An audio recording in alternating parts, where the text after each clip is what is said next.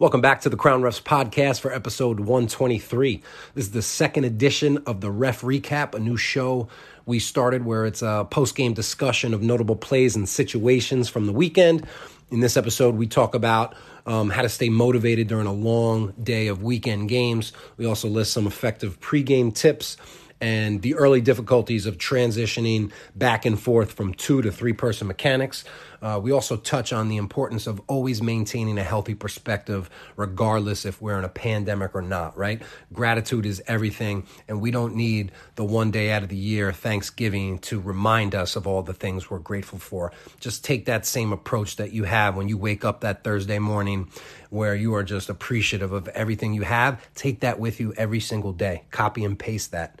Don't wait for that one day a year to remind you of that. Hope you enjoy this episode. Please reach out if you have any questions or feedback. And as always, do me a favor. Have a great rest of your day.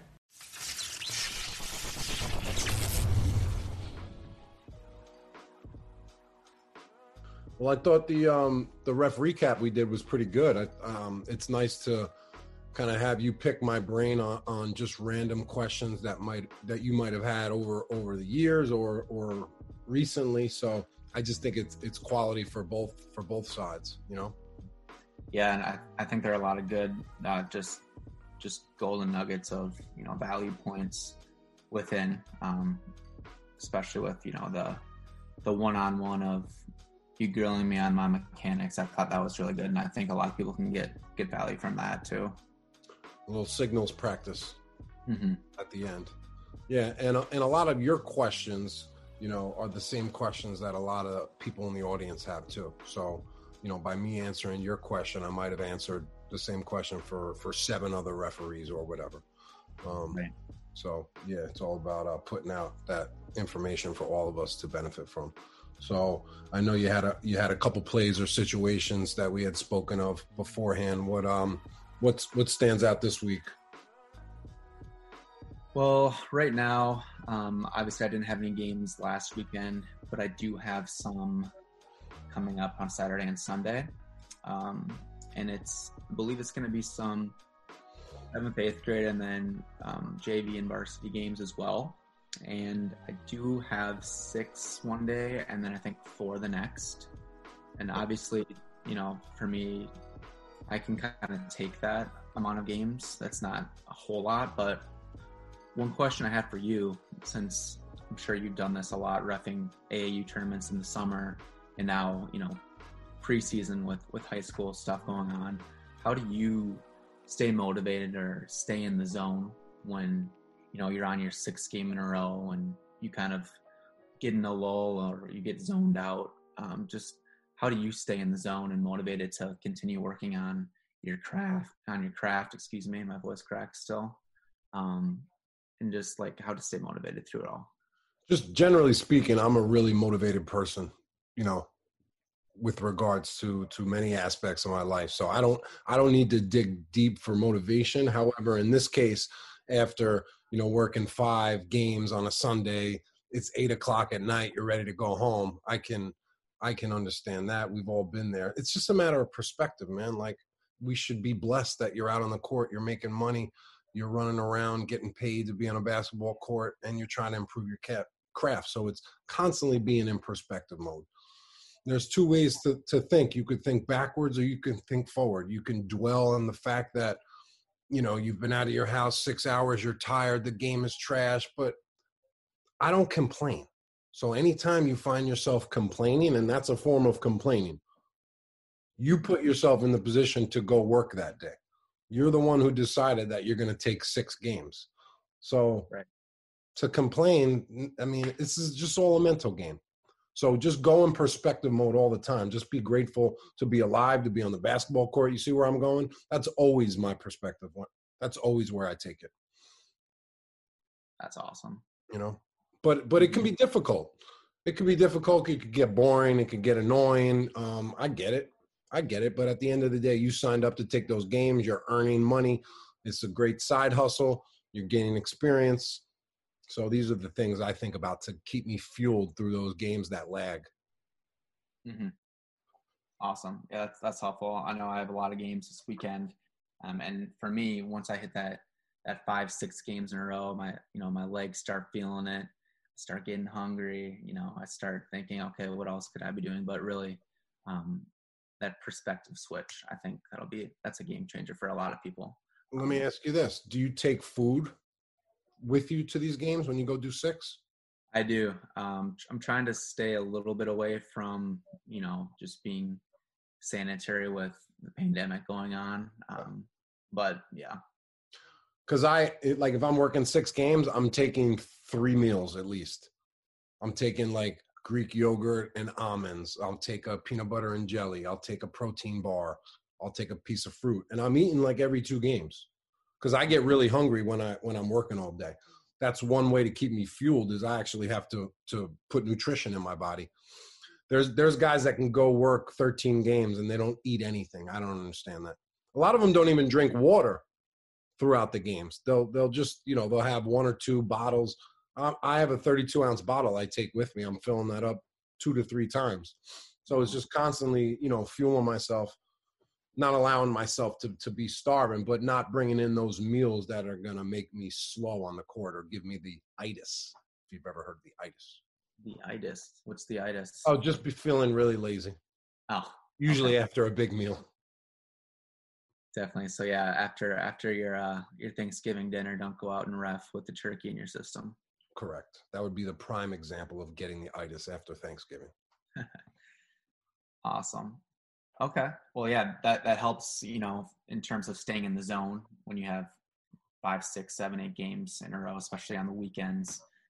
One thing I wanted to ask, and I know you've put out some content on this already, but do you have a specific ritual that you go through in terms of pregame in games that aren't, official high school or collegiate games, in terms of like you're doing ref tournaments, youth tournaments with maybe a good friend of yours that you've had for a while, and you built that report of reffing with him or her in the past? Is there anything that you go through pregame wise in those situations?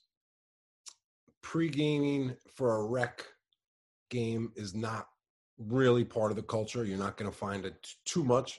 However, don't let me hold you back. If you're with a friend and you guys are, or you're hungry and you want to talk about plays, then you can absolutely have a modified pregame, right? You're not going to have a full-blown pregame that you would during a school game where you have to be a little bit more official and go through the ins and outs and, cross every T and dot every I. It would be a little bit more generic if you're talking rec ball, but you can absolutely have a little pregame with a friend. I mean, we're not going to pregame for a CYO game. It's just not that realistic. However, back to what I was saying, if you're with a friend or somebody you feel comfortable with, then definitely talk about plays and talk about recent situations you had or recent difficult plays that you had. Yeah, definitely. I mean, I'm reffing with my roommate this Saturday and Sunday, so pregame it up. Right. But when you're reffing, you're not necessarily gonna pregame before that one game. It's the constant dialogue throughout the whole day. Yeah. So you're pregaming, you're postgaming, halftime, timeouts. So it's nonstop dialogue throughout the game. So you can call it a pregame. I would just have that constant dialogue throughout the game, pre and post. Awesome. Yeah, in terms of like when we do get school games, just to go back, hold that point. But if you're working with your friend, that's a really good opportunity. I know you've heard me say it, but get together at every single timeout. Every single timeout, you guys are going to half court and you're talking about the recent catalog of plays that you just had. This way we can break down what we just saw and kind of process it and then apply it moving forward. And then we're talking about the next plays. You don't want to let too many add up because then you'll forget them. So that's why I say just get together as much as you can, especially in these rec games where you don't have to go stand at your normal timeout position and it's a little bit less official. You can, increase the amount you communicate during those times.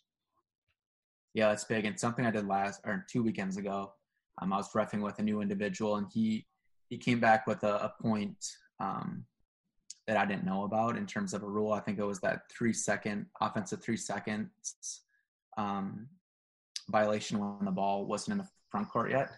right at the next time out, I went right to my phone and put that in my notes section, just as something I wanted to remind myself moving forward. So that's another thing that you can do.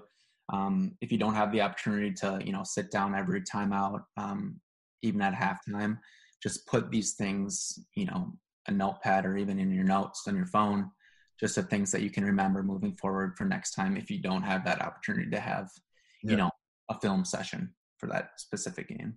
That's a good idea. So take me through your note-taking process. How do you jot it, and then when do you look back at it?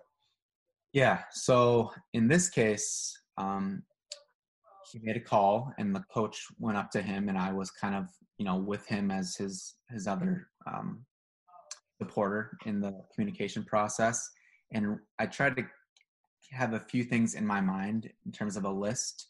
And I had that list, and right at the next time out, I went back to my phone. It wasn't an official, school game, so you can have your phone out a little bit.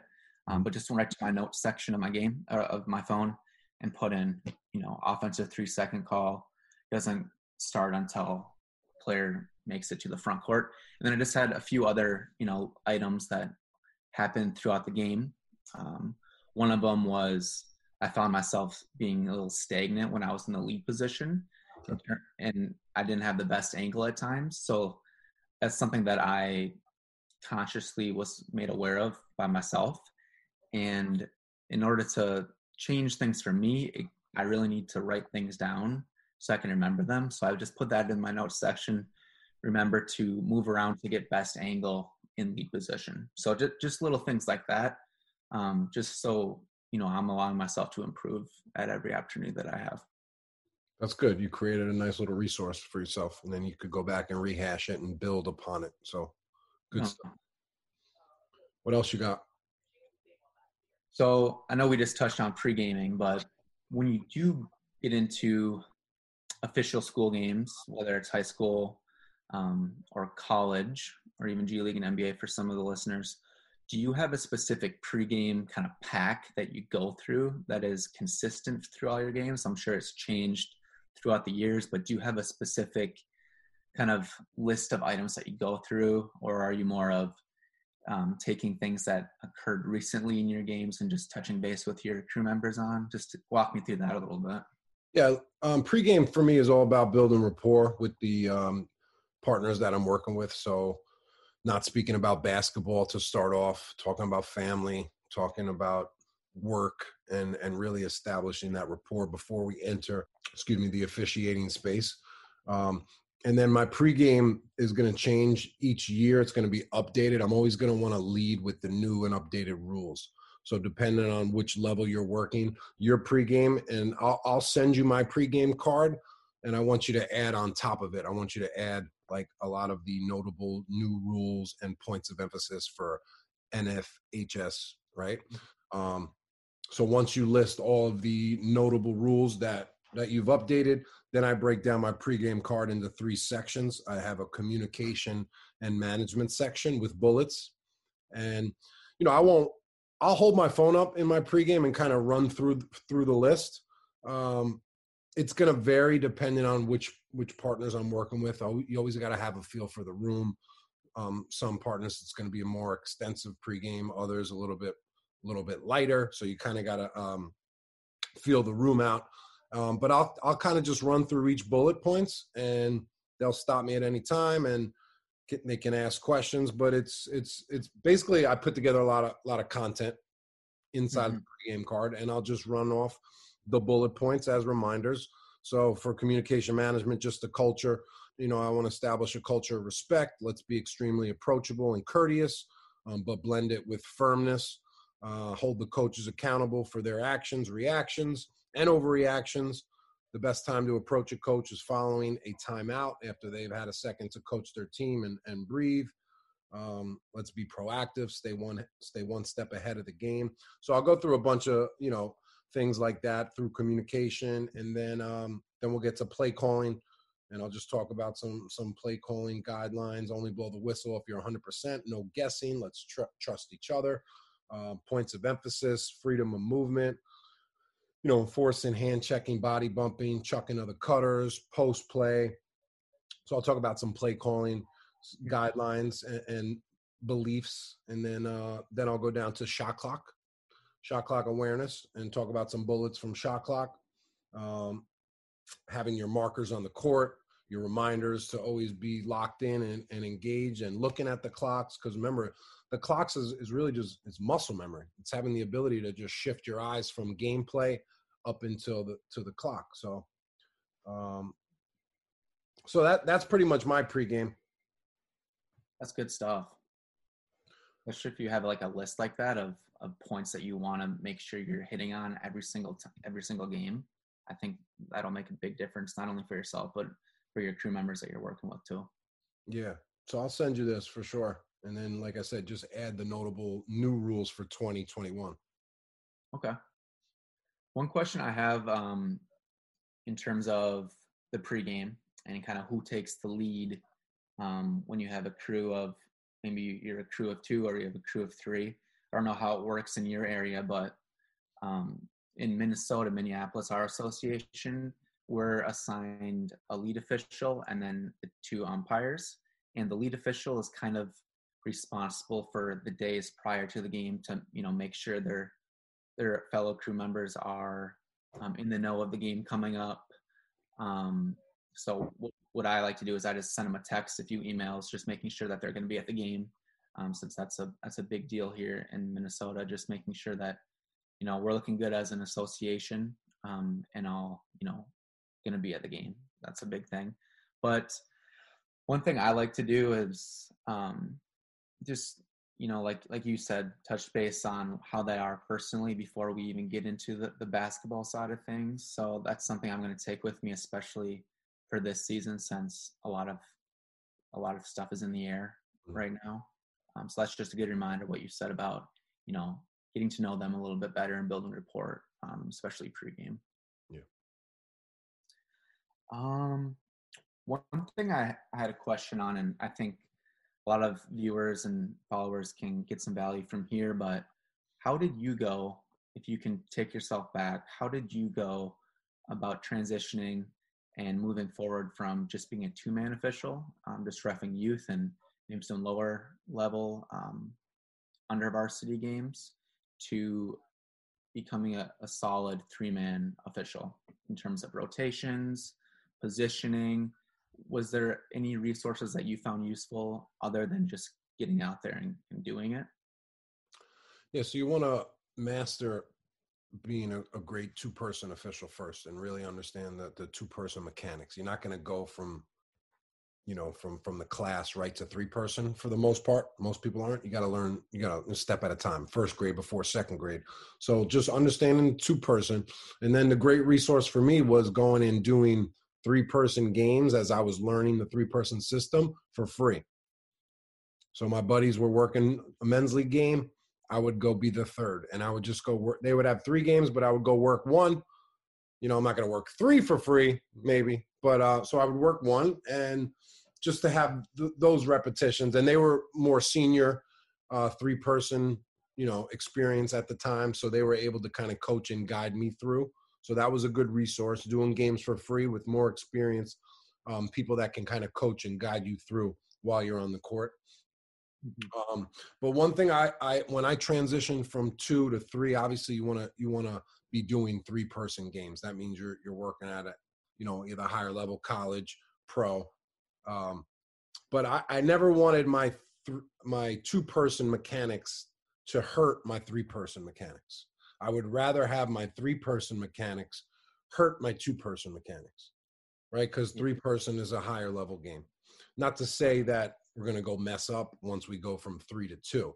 But so my point is, as I was learning 3-person and I got more comfortable with 3-person, when I flipped back to 2-person, I made sure to maintain those 3-person principles and not lose sight of what I would do on a Tuesday night in a 3-person game, not calling through the paint because I know my C is going to see that.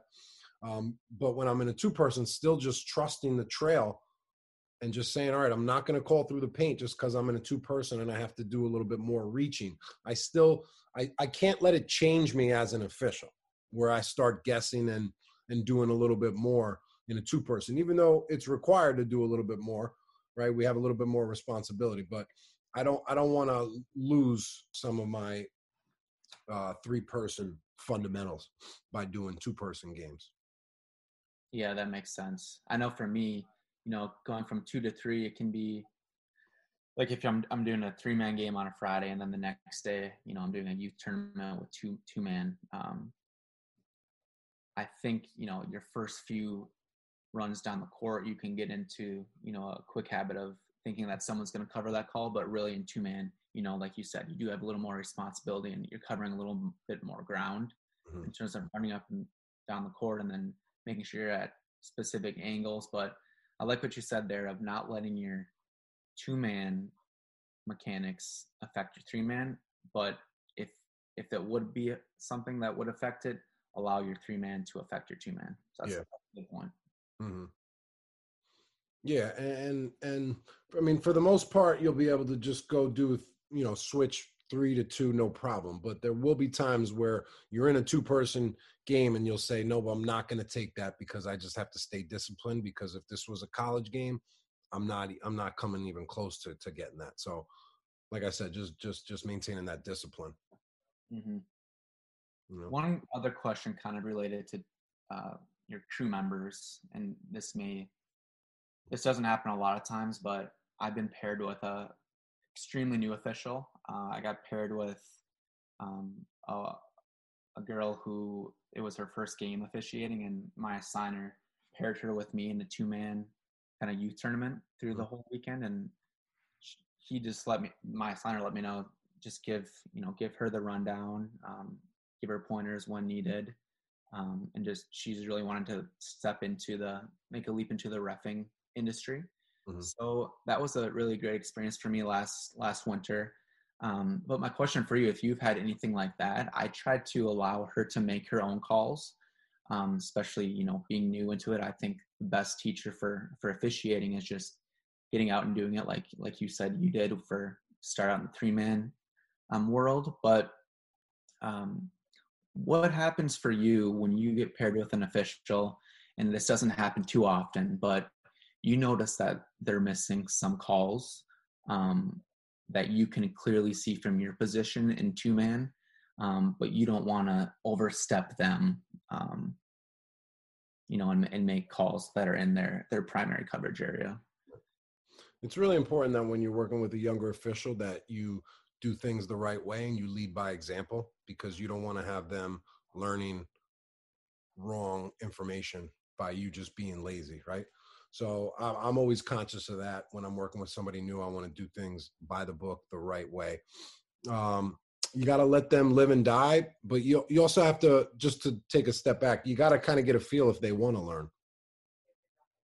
Because you're not going to go coach and teach them if they're not interested in hearing what you have to say. This could just be a side gig for them. They're just here on a Saturday to make cash. They don't want to hear what you have to say. So understanding and having a feel if they're interested in having a dialogue, right? Hey, you mind if we talk about some plays today? I'll give you some feedback on what I see. I love talking about plays. And that's a good way to lighten them up. Yeah, sure. Give me what you got. Then you're green light. Then you could give them what you have, but you're not going to be jumping, in their area, making calls from 40 feet away. Yeah. Training wheels, you gotta let them learn through losses. But if they give you the green light, then, get together at each timeout, teach them, talk about the recent plays, what they could have did a little bit differently. And how you communicate that is gonna really determine how interested they are in hearing you, pretty much. Definitely. Did you have any games this past weekend? Any plays? No, I did not. I wasn't available this weekend, but I just got a men's league game tonight, my first men's league game since the pandemic hit. So nice. I'm interested. I'm looking forward to that. That 3-man? No. We don't do any 3-person unless it's high school or college game. I noticed some states they'll do 3-person for AAU. Yeah, I know at my college, our intramural league, we had 3-man, which intramural league, you hardly even really need officials. Yeah. I mean, pay 3 refs, go for it. We'll take it. Has your associations, in terms of your collegiate or your high school associations that you're with, had they sent you any information of any protocols that they're going through right now or any updates? Because my high school league and my association sent out a bunch of information this past week. So I'm just curious if that's a nationwide thing for you. No, it's state by state. New York State just got approved to start low risk sports. So like bowling, gymnastics, I think swimming, not basketball because that's high risk. So we're kind of waiting to hear about high risk sports. We should know in the next couple weeks how it's going to look. But as of now, there's no season right now. Got it. A tentative start for January. That's what we're hoping for. Okay. We'll just see, how this next couple weeks play out day by day, right? Mm-hmm. Yeah, that's all you can do, really. That's why if there's rec games available now, just take as many as you can, So back to your original question, how do you, keep perspective when you're working 6 games? Guess what? The season might be canceled next week, and then you'll be back to lockdown, and you'll be wishing that you were back on the court for 6 games. So just put yourself in those positions. Yeah, that's a good point, too. 100%. So anything else I can answer for you? No, those were kind of the points I had. I know it's tough to find things. We don't have, games in place to talk about, but I think some of, these points were good, and I think people will find some value from them. Yeah, I went back and I was listening to like your first 5 podcasts, or first few at least, and I was listening to them, you and Mr. Pink, of some of the topics you talked about, and that kind of inspired me to take a few notes for this week, even when I didn't have games. So that's kind of where I took some info from. Thank you for listening to the Crown Refs Podcast. Serve the game.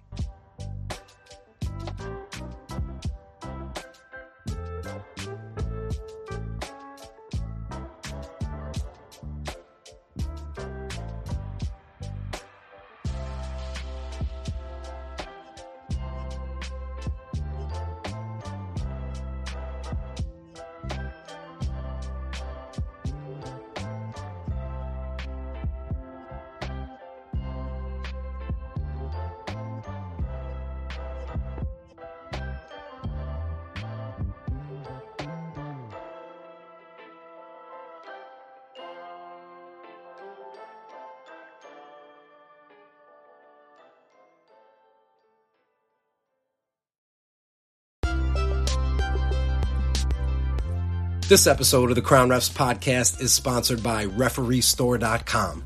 At RefereeStore.com, we know that being a referee is not just a job, it's a lifestyle. And that's why we make it easy for you to find the right referee shirts, pants, and accessories for your games.